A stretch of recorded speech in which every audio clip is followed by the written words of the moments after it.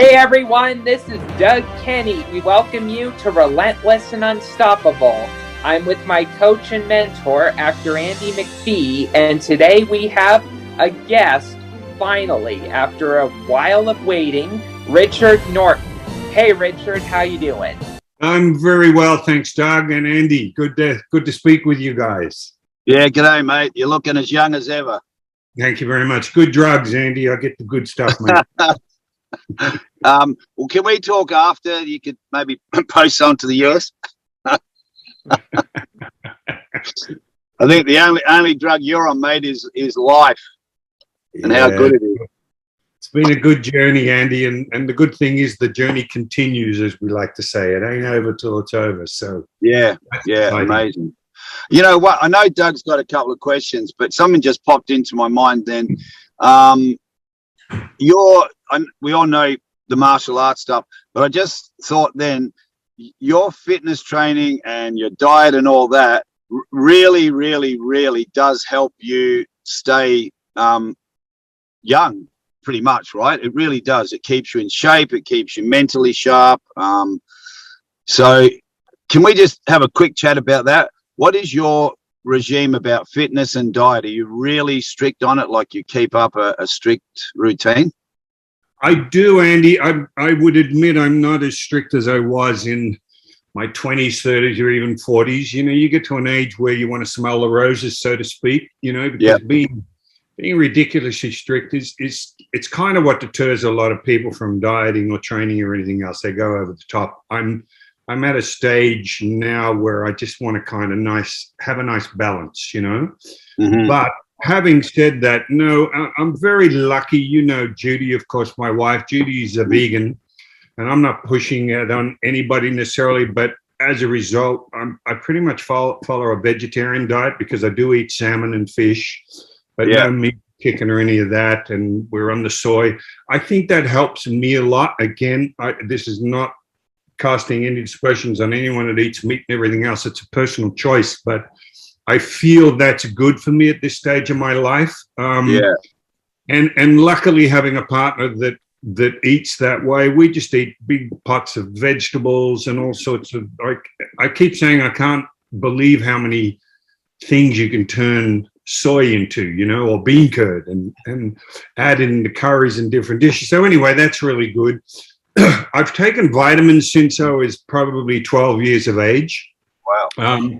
I'm a real believer in that. I don't overdo it. It's a multivit, and I take zinc and vitamin C and chromium. There's a few things that I particularly add to my intake. And for me, it's insurance. A lot of people say, well, you know, you just basically piss it out of your system. But I just feel it's insurance for me that if my body is lacking, at least I have a resource in order to make up that deficiency, whether it's vitamin D3 or whatever it is. So and also, you know, everybody knows about the placebo effect. You know, they get almost equal results with a lot of medications and everything, with people thinking they're taking something as opposed to actually. And for me, when I get up and I have my vitamins and everything else, and I have collagen and a little drink and a bit of vitamin C, automatically I feel great. I've done what I need to do to at least help me stay healthy and fit, you know, for that particular day.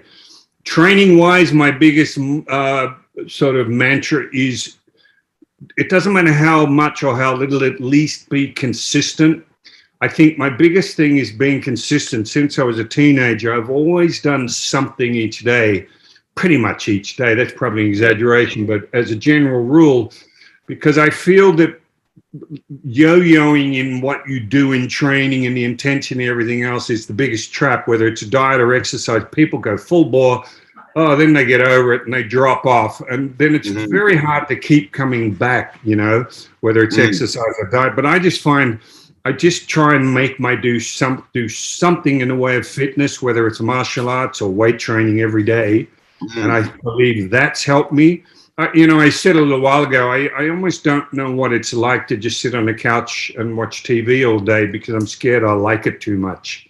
You know, because it's not easy, you know, lifting inanimate objects around or punching bags or whatever. It's not always easy, you know, and again, you have to find a passion. And luckily, I do have an absolute passion for martial arts. So of course that helps me tremendously. And yeah, but and I fast, Judy and I pretty much stick to the 16-8, where we'll eat over an 8-hour period and fast for 16 hours. Okay, yeah.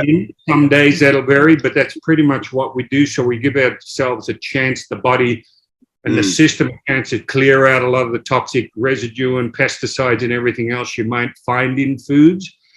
I do the Wim Hof every day. You've probably heard of Wim Hof. Wim Hof's made this particular system of breathing and cold water therapy very much in the fore for a lot of people. And I really enjoy it. I have a cold, 2.5 minute cold shower every day. And the Wim Hof breathing is very simple. It's 3 to 4 rounds of, say, 40, 45, 50 breaths, whatever.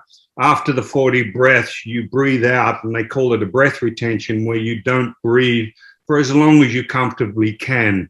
And you might start in the first round a minute, you'll go up to 2, maybe 3. Like this morning, I did a 5-minute retention where I didn't breathe for 5 minutes. And wow. A few weeks ago, I did 10.25 minutes where I didn't take a breath for 10.25 minutes. It's as much for stimulating your immune system as it is a mental thing, where you just try and get to a very neutral place where you just focus on slowing your heartbeat down, et cetera, et cetera, et cetera. And I find that's a very interesting discipline that, again, I incorporate most days into my my routine. So, wow, that's really interesting. I've not heard of that though, Rich. Like the cold shower stuff, yes, but the Wim Hof, no, I've not heard of that. That sounds really intriguing. Yeah, well, if you think about it, and I said a little while ago, as long as I've been in martial arts and training, it's only the last, say, 4 years that I've actually put time aside for what we call breath work, where you actually don't do, like normally I would run, or you do sparring, or you hit the bag, and that results in fitness, whether it's anaerobic or aerobic fitness. But to actually sit down and do nothing but focus on diaphragmatic breathing, the complete respiratory muscles, strengthening them. And also it's about imposing stresses on your body that's under your control, meaning when you breathe out, you immediately get this gulp reflex. Your body goes into fight or flight, and you want to go, you want to breathe in because you think I'm dying.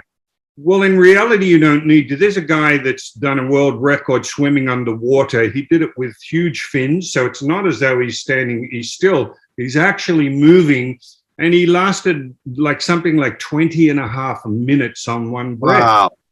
So I get to 5 and I go, this is killing me, but if he can do 20, then it's possible. So it becomes a bit of a mind over body thing where you try and again get into a very, very zero sort of meditative state, and you just override that ability to sort of go and panic. Well, those stresses that you put on your body, same as a cold shower. You get in a cold shower and the first instinct says, oh, this is going to suck. And you get in and people go, oh, God, this is freezing. Well, you've just kind of made it that way.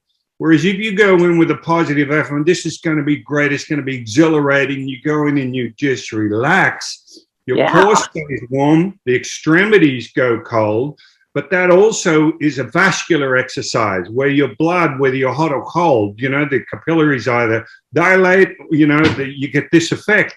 So it's actually, and I'm being very basic now, it's basically an exercise kind of workout for your whole blood work, your capillaries and everything else, as well as the mental thing of just relaxing and just being okay with that stress you're putting on your body, breathing through it and knowing everything's going to be fine. Well, those stresses are transferable to other stresses in your life, meaning whatever else might stress you, you get to a stage where you can go, I'm okay with this, I'm okay with this. And I can do this and I can get through it. I could go on, but that's the reason I like doing it. And I think at my stage, I'm 71 years of age now. Wow. And I want to get to be 100, but I want to get to be 100 with a quality of life, not just surviving to 100, which I think is the difference. Yeah. I mean, if I dropped off at 80 years of age, as long as I was active till that 80th year, then I'd be kind of happy, because it would be, I'd be able to do what I want to do. I can go out, I can ride the bike. You know what I mean? I can engage in life without my knees being stuffed, my shoulders being stuffed. Of course, I've got injuries from martial arts, but you know what I'm getting at. So yeah, absolutely. Yeah.